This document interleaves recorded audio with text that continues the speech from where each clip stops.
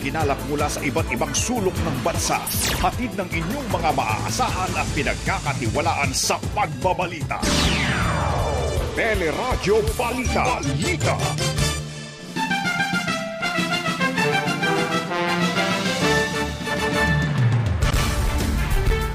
Presyo ng gasolina sa ilang lugar sa Metro Manila sumampa na sa higit 70 pesos kada litro. Presyo ng ilang bilihin nagmahal na rin.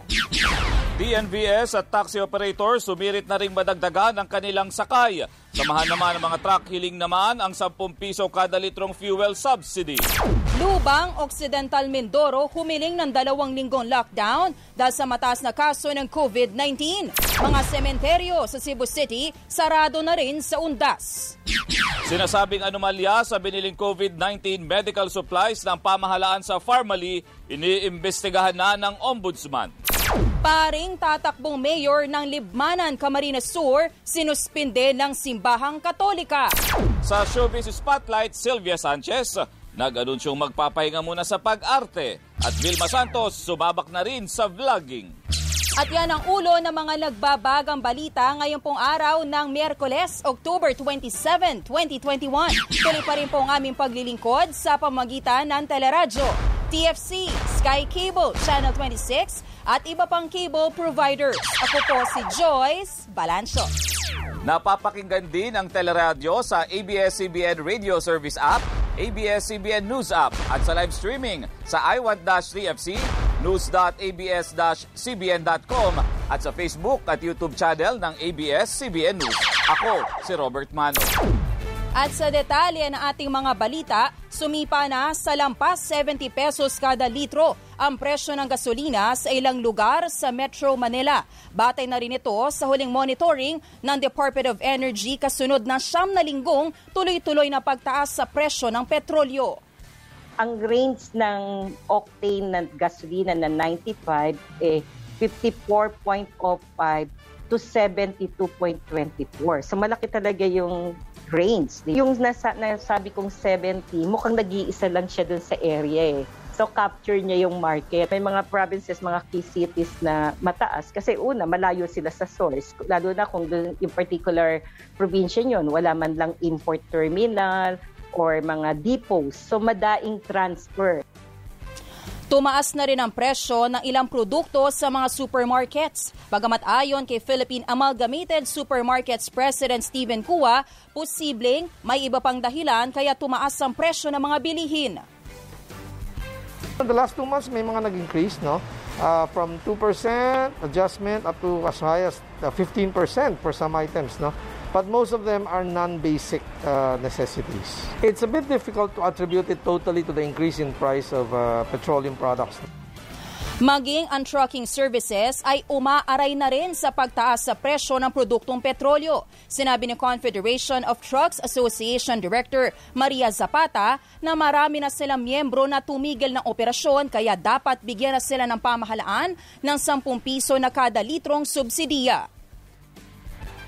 We will be working with the government kung po pwedeng isama sa inisyatiba na kung yung ibinibigay nila sa mga jeep, sa buses, baka na-discount, baka ma-avail din namin. Inihain naman ng Makabayan Block ang panukalang price freeze sa mga pangunahing produkto na kasama sa Price Act tulad ng bigas, tinapay, delata, sabong panlaba, karneng baboy, manok at baka. Tiniyak ng samahan ng mga transport operators ng Pilipinas na nakahanda silang sumunod sa panuntunan sakaling ipatupad na ang 100% passenger capacity sa mga PUVs. Katwiran sa Teleradyo ni Juliet De Jesus, Managing Director ng samahan, matagal nang may ipinatutupad na protocol sa pagsakay sa bus bukod pa sa bakunado na ang halos lahat ng kanilang mga driver at staff. Kung hindi naman nila maibigay yung 100%, depende po sa sasabihin ng IATF. Yung 50 namin, magbigay lang sila ng 75, dumagdag ng 25%. Kasi nga, medyo siyempre pag-aralan muna hanggang sa mag 100%. Siguro po magpapasalamat sa kami ron. Kaugnay ito ng rekomendasyon ng Department of Transportation na ibalik na sa 100% ang passenger capacity ng mga public utility vehicle na kanilang ikukonsulta sa pulong bukas sa Interagency Task Force. Maging ang mga operator ng taxi at TNVS operators ay mihirit na ring maisama sila sa pagtaas ng kapasidad sa pasahero. Maganda kung kasali kami. Pero kung hindi man, dahil nga, siyempre, para safe yung mga tao, okay lang din. Kaya nga, ang sinasabi namin, kahit naman 4 ang sakay, usually magkakakilala na sila. Very heartening to know for us po that the policy direction is to improve, to increase the capacity, sir, for TNBS. Sir, sa tingin namin, it's very responsive to the situation po on the ground. Sina Leo San Juan, Vice President ng Philippine National Taxi Operators Association, at Buwi Bonifacio, Head ng Public Affairs ng Grab Philippines. Pero nilinaw sa teleradyo ni DOTR Assistant Secretary Mark Steven Pastor na para lang sa bus at jeep ang rekomendasyon at hindi kasama ang mga taxi at UV Express. Giit pa ni Pastor, hindi agad ipatutupad ang 100% passenger capacity sa buong bansa. We are looking to pilot po dito sa Metro Manila dahil po sa isang rason na nakita po namin sa medical literature na ang pagtaas po ng COVID cases ay hindi po nakatali sa ating public transport, but rather naka-tune po ito dito sa taas po sa percentage ng mga vaccinated na individual sa isang lugar. We are pushing for 100%. Pero yung proposal po namin sa IATF ay may iba-iba pong aspeto na maaari pong hindi 100% basta magkakaroon po tayo ng increase. Inamin naman sa teleradyo ni DOH Undersecretary Maria Rosario Vergere na kinakabahan siya sa plano kaya hinimok ang DOTR na bumalangkas ng guidelines para sa kaligtasan ng mga pasahero. So there should be strict monitoring and enforcement. Ang isa pong kailangan din siguraduhin yung pag-aabang ng mga tao, no? So hindi pa sila nakasakay sa public vehicle, nakikita natin usually crowded sila. So yan po dapat ay ma-regulate din po nila. As a health practitioner, syempre kinakabahan tayo. Pero sa pagbubukas natin ng ekonomiya kasi with the sectors that we are opening up, kailangan may safeguards lagi. Samantala, direkta ng matatanggap ng mga jeepney drivers ang 5,000 pisong ayuda mula sa gobyerno. Sa harap ito ng ilalaang 1 bilyong pisong fuel subsidy para sa PUJ drivers. Paliwanag sa teleradyo ni Pasang Mazda National Vice President Jojo Martin sa ilalim ng Pantawid Pasada Cards taong 2018. Sa operators pa bumabagsak ang ayuda. Pero sa napagkasundoan anya ng LTFRB at transport groups, hindi na gagamitin ang lumang Pantawid Pasada cards, kundi magbibigay ng bagong paglalagyan ng cash at direkta ng ibibigay sa mga tsuper. So ito po isang bagay na talagang pinatutuwa namin this point in time. At tayo naman po ay naniniwala dahil sa mga ating inilalabas o ipinadadamang hinaing sa ating pamahalaan, ay gumagawa din po sila ng pamamaraan para matulungan po ang hanay ng transport sector. Nilinaw naman ni Pasang Mazda President Obet Martin na hindi pa nila tuluyang binabawi ang petisyon sa taas pamasahe. Ayon kay Ka-Obet, may 3 kondisyon silang hinihiling sa gobyerno, tulad ng piso hanggang 3 pesos na diskwento sa petrolyo ng mga PUV, cash subsidy at ang 100% na kapasidad ng mga pasahero. Kung hindi umano mareresolba sa loob ng 1 linggo ang mga ito, ay itutuloy nila ang petisyon sa taas pamasahe. Yung aming per high petition, ipinending namin, samantalang wino-work out na yung aming mga demand. At kung yun ay magkakaroon ng katuparan, ay handa kaming i-recall ang aming petition para makatulong din tayo sa ating sambayan ng Pilipinas. Ito hanggang 1 linggo, ay kailangang mapasa amin na yung aming mga hiningi. At kung hindi, we will proceed to the proper forum of the parents sa Pinay lang. Yan po si Pasang Mazda President Ka-Obet Martin. Lilimitahan na ang oras at bilang ng mga namamasyal sa Manila Bay Dolomite Beach tuwing weekend. Ayon sa DNR, 4 hanggang 5,000 ang papapasukin sa limitadong oras tuwing weekend. Sinabi rin ni Environment Undersecretary Jonas Leones, simula sa susunod na linggo ay magpapatupad na rin sila ng rotational at cinema approach sa mga pupunta sa Dolomite Beach. For example, we'll be opening up the Dolomite area at 5:30. they'll be given 2 hours to stay there and enjoy the scenery at saka yung area. And then after 2 hours, they leave. We will be asking them to leave, and then we will be given time to prepare again the area for 1 hour. And then we're ready to accept another batch. Maglalaan na rin ang special lane at lugar para sa mga pupuntang PWD, senior citizens at buntis. Una nang sinabi ng DENR na isasara nila sa publiko ang Dolomite Beach tuwing Biyernes para sa maintenance work at sarado rin ito sa October 29 hanggang November 3 kasabay ng undas. Simula naman kahapon, ipinagbawal na rin ang pagpunta ng mga batang 11 years old pababa na ikinainis ng ilang magulang. Nag-enjoy kami sightseeing there. Aba, bigla kami nilapitan. Bawal daw. Sana, doon pala sa bungad, sinabi na nila sa akin upon approaching na ganyan, ganito. And then tinitingnan ko kung meron sila nakalagay na ganun, bawal, ganun. Wala naman nakalagay doon. Hindi na namin na-enjoy. Killjoy na.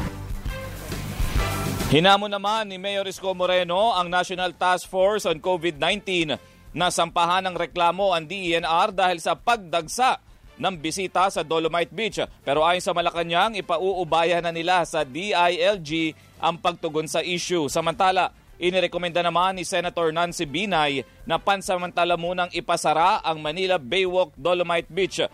Ayon kay Binay, dapat munang maglabas ng maayos na regulasyon at sistema ang DENR bago buksan ang atraksyon sa publiko. Samantala, umabot na sa 85% ng target population ang fully vaccinated na po dito sa Metro Manila. Sinabi ni Presidential Spokesperson Secretary Harry Roque na katumbas ito na mahigit 8 milyong bakunado na sa rehiyon. Sa Metro Manila, nasa mahigit 17.6 million ang total doses administered. At napakagandang balita po ito, no? Habang nasa 95.2% na ang nakatanggap ng first dose o katumbas po ng 9,307,293. Habang 85.79% na po ang fully vaccinated. Katumbas po ito ng 8,387,179. Sa tala ng pamahalaan, pumalo na sa 56.2 million doses ng bakuna ang naiturok sa bansa kung saan halos 26 million na ang fully vaccinated. Aminado naman si Health Undersecretary Mirna Cabotaje na mahirap nang maabot ang original target na full vaccination na 70% ng buong populasyon hanggang sa katapusan ng taon. Hindi na natin kayang ma-reach yun. 50 na lang yung pinatarget natin for year-end. Yes, you are correct. Sa at least 50% ang itatarget natin fully vaccinated by the end of the year. So kailan natin ma-achieve yung 70, yung earlier target natin? By March, April, May? Yes, the by first quarter of next year. Sa ngayon, Metro Manila pa rin ang may pinakamataas na vaccination rate habang pinakamababa naman ang BARMM. Umabot na sa mahigit 2,765,000 ang mga kaso ng COVID-19 sa bansa. Ito'y matapos madagdag ang 4,393 na bagong kaso kahit 5 laboratorio ang nabigong magsumiti ng datos. Sa nasabing bilang, mahigit 42,000 na ang namatay habang 53,000 pa ang aktibong kaso. Sa Occidental Mindoro, hiniling ng lokal na pamahalaan na isailalim sa 2 linggong lockdown ang bayan ng Lubang. Sinabi ni Mayor Michael Orayani na umabot na sa mahigit 300 ang aktibong kaso sa nakalipas na 8 araw mula sa 40 noong October 18. Nakapasok na rin anya ang Delta variant ng isla. October 27 up to November 10, bali 2 weeks po and 14 days po ang request namin ng lockdown. Ang pwede pong lumabas ay yun lamang pong essential. Idinagdag pa ni Mayor Orayani na halos 30% na ang kanilang pagbabakuna pero naantala ang vaccination dahil isinailalim sa quarantine ang ilang health workers. Target ng lokal na pamahalaan ng Cebu City na tuluyang maibaba ang lungsod sa COVID-19 Alert Level 1. Sinabi sa teleradyo ni Cebu City Acting Mayor Michael Rama, nasa alert level 2 sila ngayon kaya naman nagluwag sila sa pagpasok ng mga fully vaccinated. Ayon kay Rama, 700,000 ang target nilang mabakunahan para maabot ang herd immunity. Pero sa isinasagawa nilang master listing ay umaabot na sa halos 800,000 ang mga bakunado. Sa ngayon anya, malaking hamon na lamang ang malaki pang porsyento na may comorbidities at senior citizens. Definitely, we are practically expanding all avenues when it comes to vaccination. Kaya mayroon kaming vaccination at your doorstep. Mayroong vaccination at chapel level. Mayroong vaccination at sitio level. Saka going toward barangay level hanggang umaabot ng malls at saka mga eskwelahan po. Saka during this All Saints Day, All Souls Day, mayroon kaming vaccination din na malapit sa mga cemeteries. Samantala, nilinaw naman ni Rama na kabilang sa mga papayagang makapasok sa Cebu City ang mga bata kung fully vaccinated na ang kasamang magulang o guardian. Pero ibang usapin anya ang OFWs at mga balikbayan dahil kailangan pa rin nilang mag-quarantine alinsunod sa panuntunan ng IATF. Bilang pagsunod naman sa direktiba ng IATF at ng DILG, isasara rin ang mga sementeryo sa lungsod mula October 29 hanggang 31 at maging sa November 1 at 2. Inamin ni Ombudsman Samuel Martires na iniimbestigahan din ng kanyang tanggapan ang issue sa umano'y maanumalyang transaksyon ng pamahalaan sa kumpanyang Pharmally.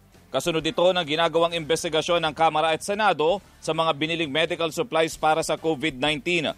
Patapos naman na anya sila sa hiwalay na investigasyon sa umano'y delayed na pagre-release ng Department of Health sa benepisyo ng mga namatay na healthcare workers.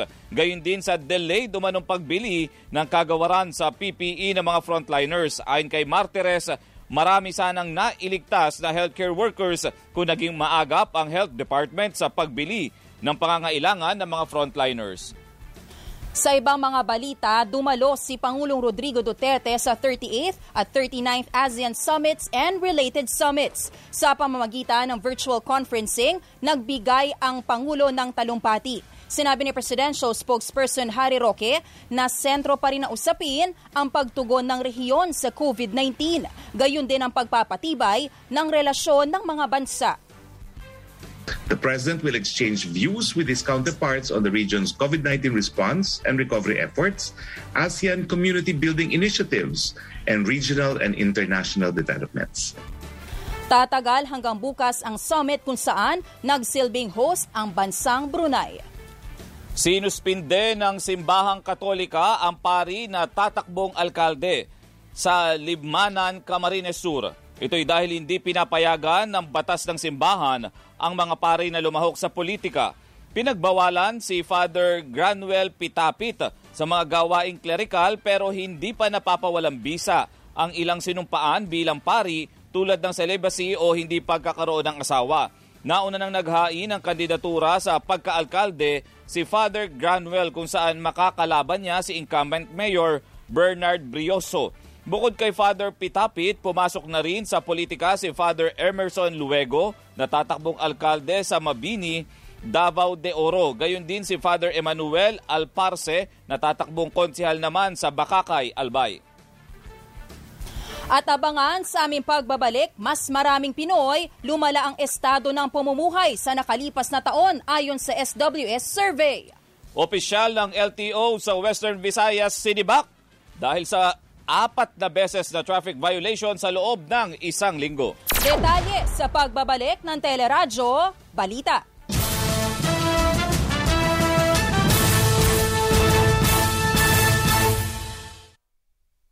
7:55 ngayong umaga at makakausap po natin dito sa Teleradyo Balita via Zoom si Rina Papa, ang Vice President ng Alliance of Concerned Truck Owners and Association. Magandang umaga po, Ms. Rina. Joyce Balancho at Robert Mano.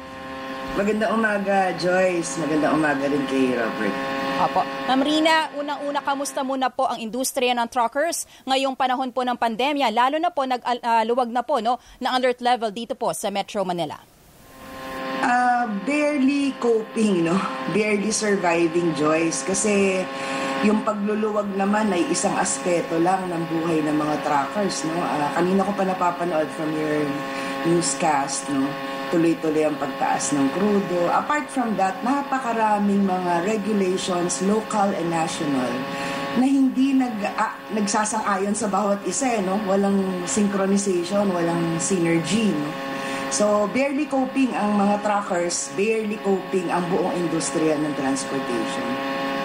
Meron na po bang natatanggap na kahit anong pong uri ng tulong o ayuda ang truckers industry mula po sa gobyerno nitong COVID-19 pandemic? Sa totoo, Joyce, yung sinasabing subsidy o ayuda, nabalitaan lang din namin katulad nyo, no? Wala kaming alam dyan. And from the very beginning, since the pandemic was announced, no, since lockdowns were implemented, walang natanggap na kahit na anong subsidy ang mga truckers, no? To be honest, there were initiatives from the ASEC of DTI, ASEC Jim Pacheco, to link us up with a certain SB Corp, no, and GOCC that lends credit to small businesses. Pero nothing came out of this kasi utang to, una sa lahat, ikalawa, bago ka makapangutang, isasubject ka sa napaka mga tedious na processes, no, and sobrang hihigpit na requirements. So wala at all, no? Walang natatanggap na ayuda at wala ring natatanggap, Joyce, na suporta in terms of policy implementations. Apo, Miss Rina. Apo, saglit lang po kayo, babalikan po namin, no, sa programa. Medyo maingay lang po yung inyong audio. So ayusin lang muna po namin at babalikan po namin kayo para maituloy po natin yung ating panayam. Sige po, babalikan po natin si Ms. Rina Papa ng Alliance of Concerned Truck Owners and Association. Samantala, punta muna tayo sa ibang mga balita. Nakipag-usap ang ilang presidential aspirants sa iba't ibang sektor upang ilatag ang kanilang maaring maibigay sa publiko sa gitna ng kinakaharap na COVID-19 pandemic. Si Senator Panfilo Lacson nakipagkita sa mga jeepney drivers sa Lipa, Batangas, kung saan ipinangako niya sa Federation of Jeepney Operators and Drivers Association of the Philippines o yung FEDUDAP ang agarang aksyon para matulungan sila sa epekto ng pandemya. Ako naririto kasi kasi sa inyo. Galing po ako sa hirap. Katulad ng nakakarami sa inyo. Sabi niyo nga, ang tatay ko ang nakasada ng jeepney. Yun ang nagpaaral sa amin. Sa kanyang Facebook post naman, umapila si Vice President Leni Robredo sa mga taga-suporta na wag lang ipakita sa pagsusuot ng kulay pink ang kanilang advokasya at idaan din ito sa pagtulong sa mga nangangailangan. Yung iba, nagpapalugaw, nagpapa-fishball, o nag-oorganisa ng mas malalaking inisyatiba. Okay ito. Pero hindi kailangan magastos o magarbo. Pwedeng bumili ng ekstrang supot ng tinapay at makipaghating kapatid sa mga makakasalubong. Pwedeng maglaan ng 1 oras para mag-tutor ng mga bata sa inyong community. Pwedeng makinig at magbukas ng loob sa mga tao na madalas na isasantabi. Si Senator Manny Pacquiao dumalaw naman sa ilang lugar sa Maynila, Pangasinan at Benguet kung saan tiniyak nitong hindi siya titigil sa pagsiwalat sa umano'y mga katiwalian sa pamahalaan. Sinabi nitong bukod sa minadaling Dolomite Beach, iniimbestigahan din niya ang umano'y maanumalyang 9 billion pesos na netting project sa Benguet. Ang caretaker yata dito si Congressman Eric Yap. Si Congressman Eric Yap. Nagtaka lang kami kasi isa naman itong party list si Eric Yap at bakit naging caretaker dito sa Benguet kapag kalayo-layo itong Eric Yap taga Davao ito. Nung naging caretaker siya, may project dito na biglang project ng 9 billion dito sa Benguet. Wow. Amazing. Sakaling manalong Pangulo naman sa 2022, may pangako naman si Manila Mayor Isko Moreno sa unang 6 na buwan ng kanyang termino. I want you, by December 31 of 2022, lumalabas ka na, kumakain na kayo kasi lahat kayo bakunado ng booster already. Because everybody is protected. I want you to go to normal. I want your kids to go back to school. I want everybody going out there. I want us to live with COVID-19. Si dating Senator Bongbong Marcos naman nakatutok sa pagbuhay ng ekonomiya ng bansa at paglalagay sa Pilipinas bilang susunod na logistics hub ng Asia. Samantala, nilinaw naman ni Energy Secretary at PDP Laban President Alfonso Cusi na walang kinalaman ang partido sa naging pagbisita ng kanilang standard bearer na si Senator Ronald Bato de la Rosa kay Davao City Mayor Sara Duterte Carpio. Samantala, balikan na po natin si Ms. Rina Papa, ang Vice President ng Alliance of Concerned Truck Owners and Association. Magandang umaga po, Ms. Rina. Magandang umaga ulit, Joyce. Pasensya na kanina. Opo. Nabanggit po ninyo na nawala po kayo natatanggap na ayuda mula sa gobyerno this time of the pandemic. Pero baka po sabihin ng gobyerno, sa resolusyon po ng IATF, hindi po pinagbabawalan ang operasyon ng truckers kahit po anong quarantine classification, even ECQ time. That is very true, Joyce, no?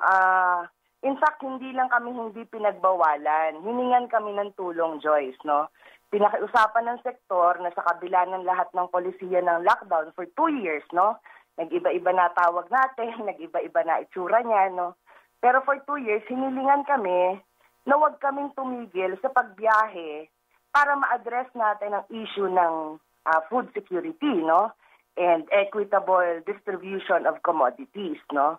At sumunod kami, Joyce, no? Sumunod kami. Mm-hmm. Unfortunately, ang ibinigay lang sa amin ay paghingi ng tulong at hindi pagbabawal, no? Iba't ibang patakaran ang nasubject kami, no? Sa iba't ibang lokalidad, iba't ibang oras ng truck ban.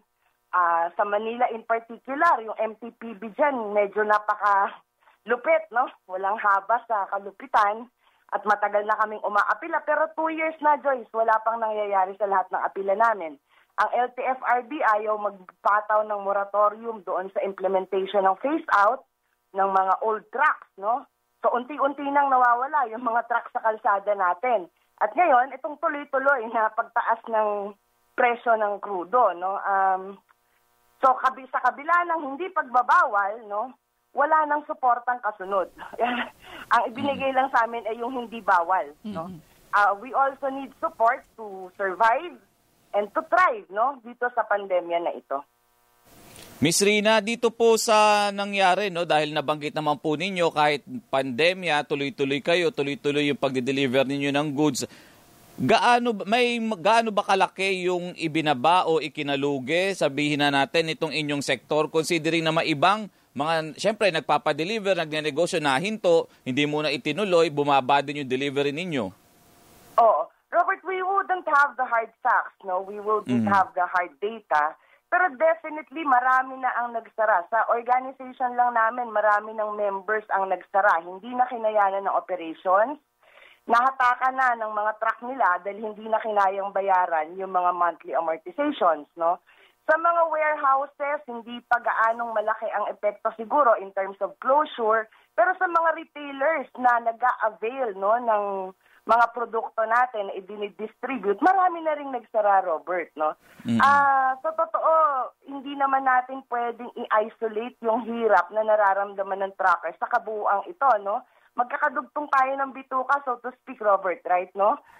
Lalo na nga itong usapin ng krudo, yung presyo ng krudo, mahirap sa amin sa transportasyon dahil direkta kaming apektado. Pero sa totoo lang, di ba, to the last consumer, no? Hanggang sa bumibili na lang ng candy, apektado ng pagtaas ng presyo ng krudo, di ba? Ms. Rina, kung kakausapin kayo ngayon, makakausap ninyong national government, ano ang immediate ninyo na gustong hingin sa kanila? Unang-una, Robert, ay makialam na, no? Pasukin na ng national government ang presyo ng gasolina at ng krudo o ng oil prices, no? Hindi naman totoong walang magagawa ang national government, eh. Una sa lahat, yun lang pag-aalis ng excise tax. Napakalaking bagay na yan, no? After all, ano ba yung excise tax? National government naman ang nakikinabang dyan. Kung aalisin niya yan, sabi nila mawawala ng kita ang gobyerno, baka pwede na nilang ibigay yun. Ilang dekada naman ang kumikita ang gobyerno sa presyo ng gasolina, di ba? Ibigay naman muna natin sa mga ordinaryong one at one na yung mga maaalis dito sa excise tax na yon, no? Ikalawa, Robert, welcome namin kung meron man, kung totoo man na merong subsidiya, no? But more than the subsidy, kailangan namin, nananawagan kami sa pagsisynchronize at pagsisynergize ng mga policies, especially relevant to the transport sector, no? Sinabi ko na kanina, yung moratorium sa phase out ng mga old units ng mga trucks, no? Pag-uniformize ng mga truck ban sa iba't ibang local government, pag-alis ng mga corrupt agencies sa mga local government units, no, lalo na sa Manila. Yan, mas malalaking tulong sa amin yan. Yan yung hinihingi namin suporta. Opo, sabi po ninyo, kayo'y umaasa po for a fuel subsidy. For fuel subsidy po ba or cash na ayuda ang inyo pong hinihingi? Honestly, Joyce, hindi kami umaasa. Dahil una sa lahat, hindi nga sinasabi sa amin yan eh. Panay naman ang attend namin, Joyce, sa mga meeting, no? At we have not heard of this at all, no? So sa TV lang namin siya unang narinig.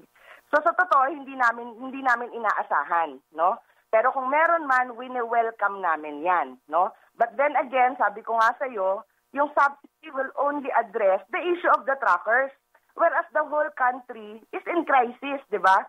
So kahit man sa mga truckers, yung subsidy ay makakatulong, but yung issue ng pagsisynchronize, pagsisynergize ng mga polisiya ay mas malaking tulong kasi mas sustainable yun, Joyce. Pag nagbinigyan nila kami ng subsidy, sabihin mo ng 10,000 yan, hanggang saan makakarating yun? Hindi ka kasya sa monthly amortization namin yun di ba?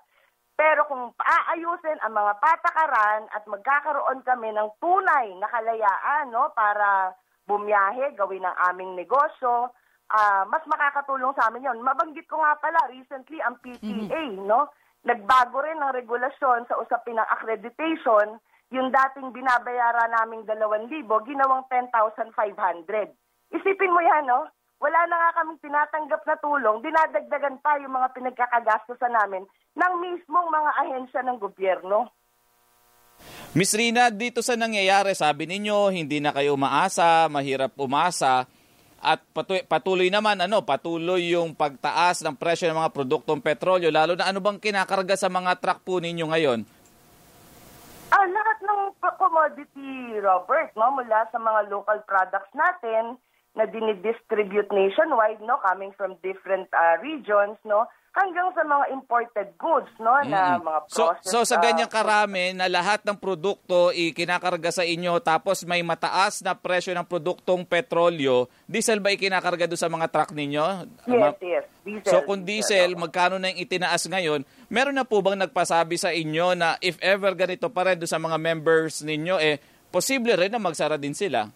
Mag-stop? Oh yes. In fact, ngayon, Robert, marami na ang nag-iisip na huminto sa pagtigil, sa pagbiyahe, no? Kung hindi man permanente, kung hindi man tuloy-tuloy na pagtigil para lang muna makahinga, makabawas sa problema, titigil muna sila sa operations. At marami na yan, Robert. Sige po, maraming salamat, Ms. Rina Papa, ang Vice President ng Alliance of Concerned Truck Owners and Organizations. Maraming salamat po sa inyong oras. Maraming salamat. Samantala, sa iba pang balita, inilatag na ng Commission on Elections ang gagawing pag-sponsor sa presidential debate para sa halalan 2022. Sinabi ni COMELEC spokesperson James Jimenez na nagdesisyon ng komisyon na gawing online ang debate at walang live audience dahil pa rin sa banta ng COVID-19.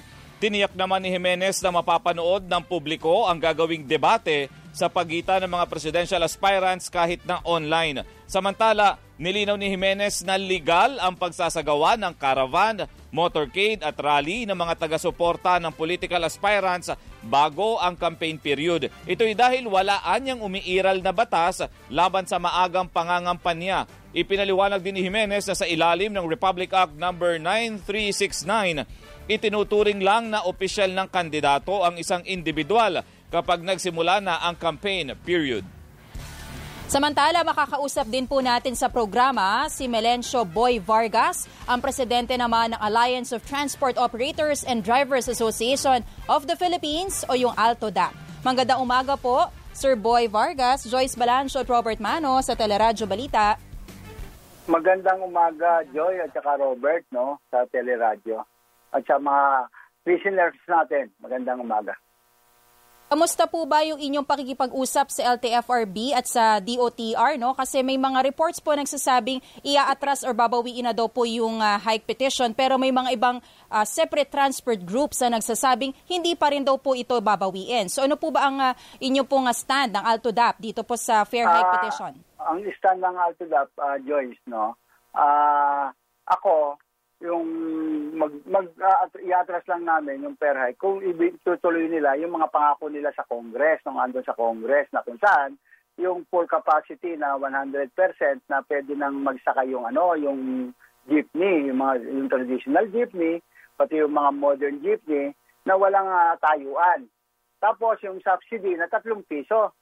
Yung 3 piso na sinasabi nila ng DOE na ibibigay nila doon sa doon sa oil companies na para direktang makuha sana ng mga driver. Mm-hmm. At yung ayuda po, tama po ba 5,000 ang maibibigay po sa kada driver? Diretso daw po sa mga jeepney driver ito? Yun yung may initial kami kahapon na pinag-uusapan, nag-usap kami ni Obe tungkol diyan.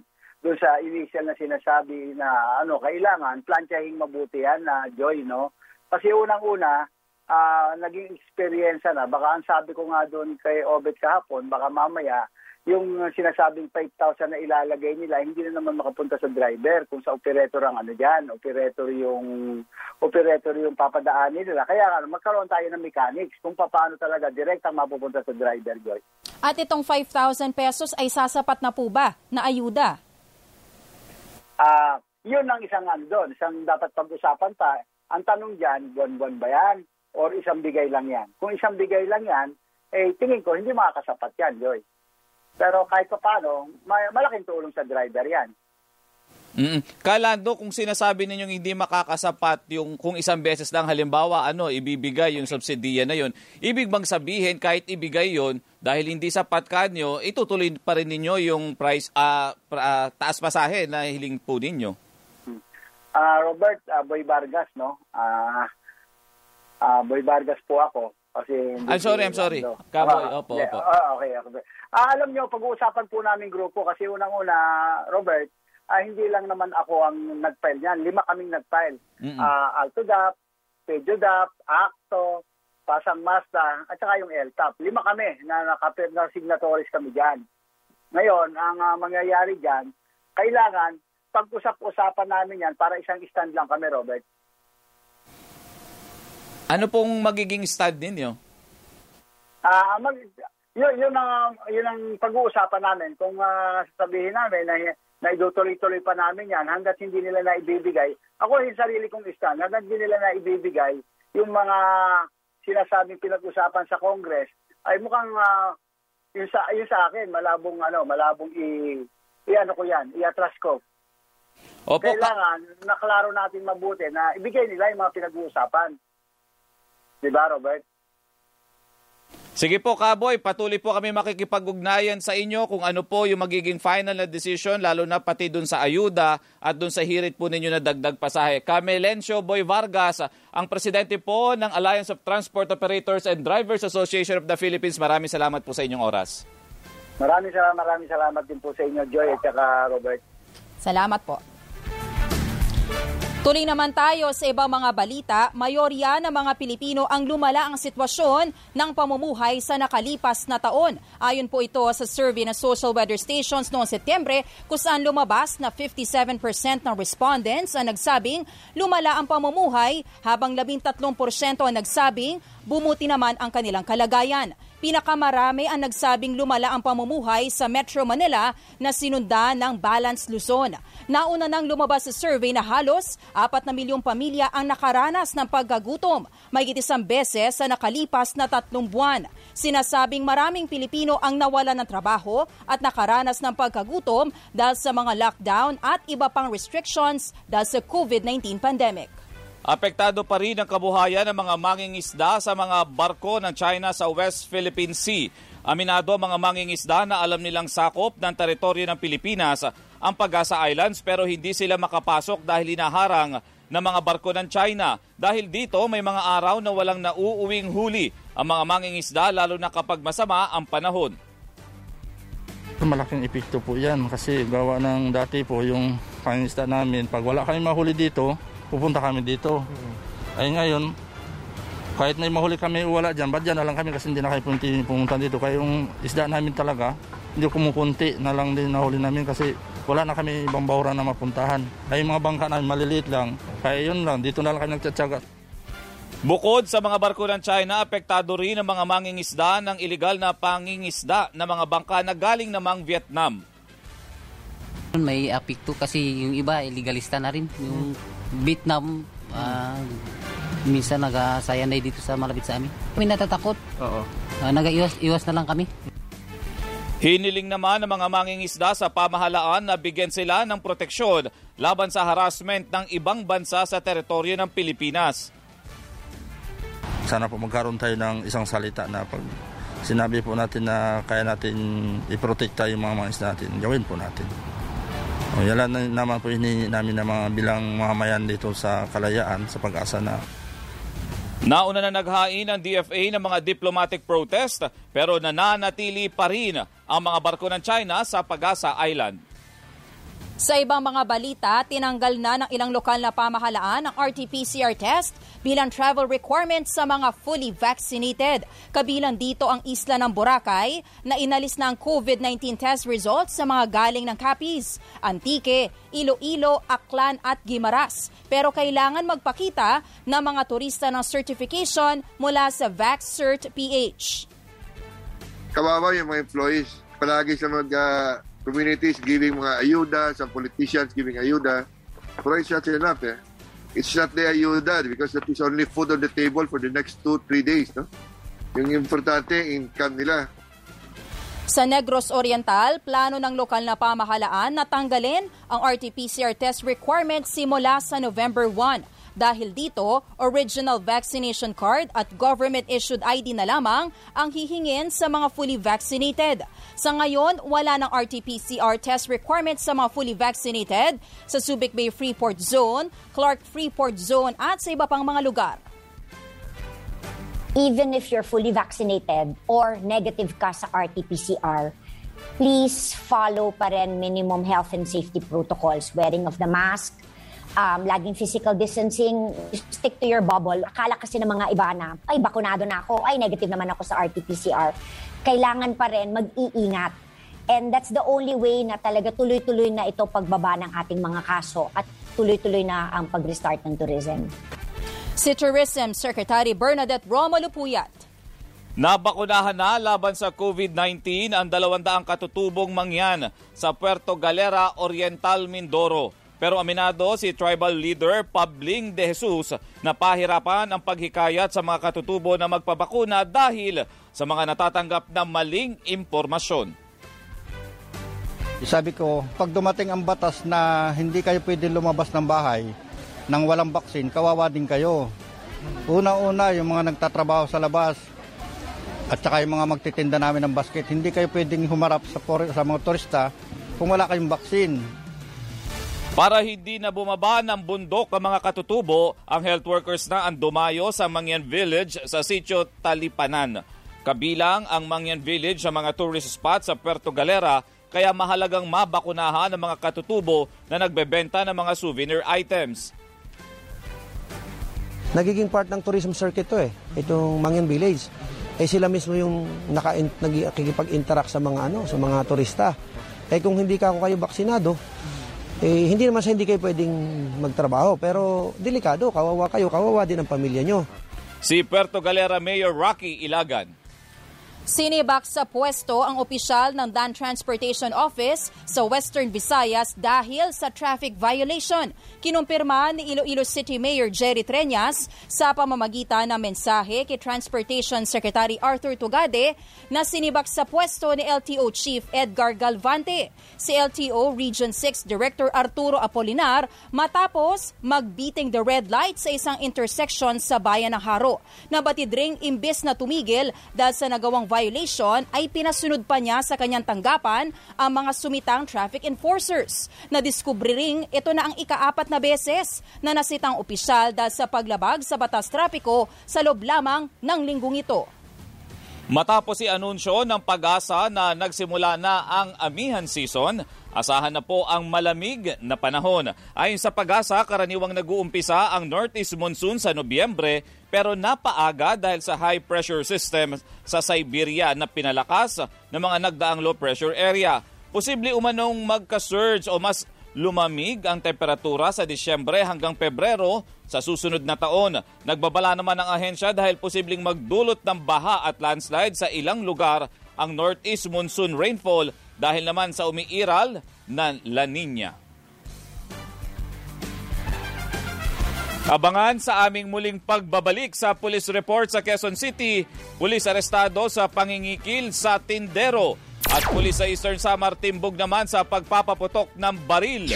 At sa Bataan, tanker inararo ang 2 tricycle, 3 patay. Yan at ilang pantampok na balita sa pagbabalik ng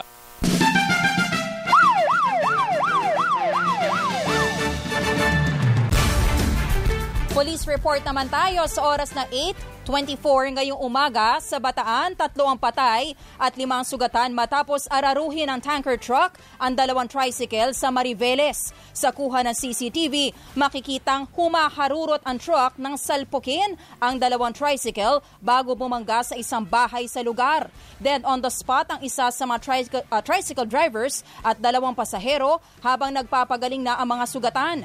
Kabilang ang truck driver sa mahaharap sa patong-patong na mga kaso. Sa Quezon City naman, arestado ang isang pulis na nangikil sa tindero ng prutas sa Barangay Holy Spirit. Sa entrapment operation, nadakip ang suspect na may ranggong police corporal matapos umanong magpabayad ng 2,000 piso kapalit ng hindi pagkumpiska at pagsira sa estante ng tindero. Inireklamo rin ang suspect ng panunutok ng baril at pananakit sa nagreklamong tindero. Nakakulong na sa Camp Crame ang suspect na mahaharap sa kasong kriminal at administratibo. Sa Eastern Samar naman, arestado ang isang pulis matapos magpaputok ng baril sa bayan ng Balangiga. Nakilalang suspect na si Police Corporal Alexander Salazar na nakatalaga sa Police Regional Office 8. Nakakulong na ang suspect sa Balangiga Municipal Police Station. Habang sa Camarines Sur, patay ang 2 lalaki matapos umanong manlaban sa buy-bust operation sa Barangay San Vicente. Sinasabing nakatunog ang mga suspect na pulis ang katransaksyon kaya nagpaputok ng baril na nauwi sa isang enkwentro. Na-recover sa kanila ang halos 400,000 pisong halaga ng shabu. Sa Pasay City, nasamsam ang halos 7 milyong pisong halaga ng shabu sa buy-bust operation. Dinampot ang target at kasabwat nitong 17 anyos na binatilyo mula sa isang mall sa lungsod. Matapos bentahan ng shabu ang operatibang nagpanggap na buyer. Na-recover sa kanila ang halos 1 kilo ng shabu. Samantala, showbiz spotlight sa pagbabalik ng Teleradyo Balita.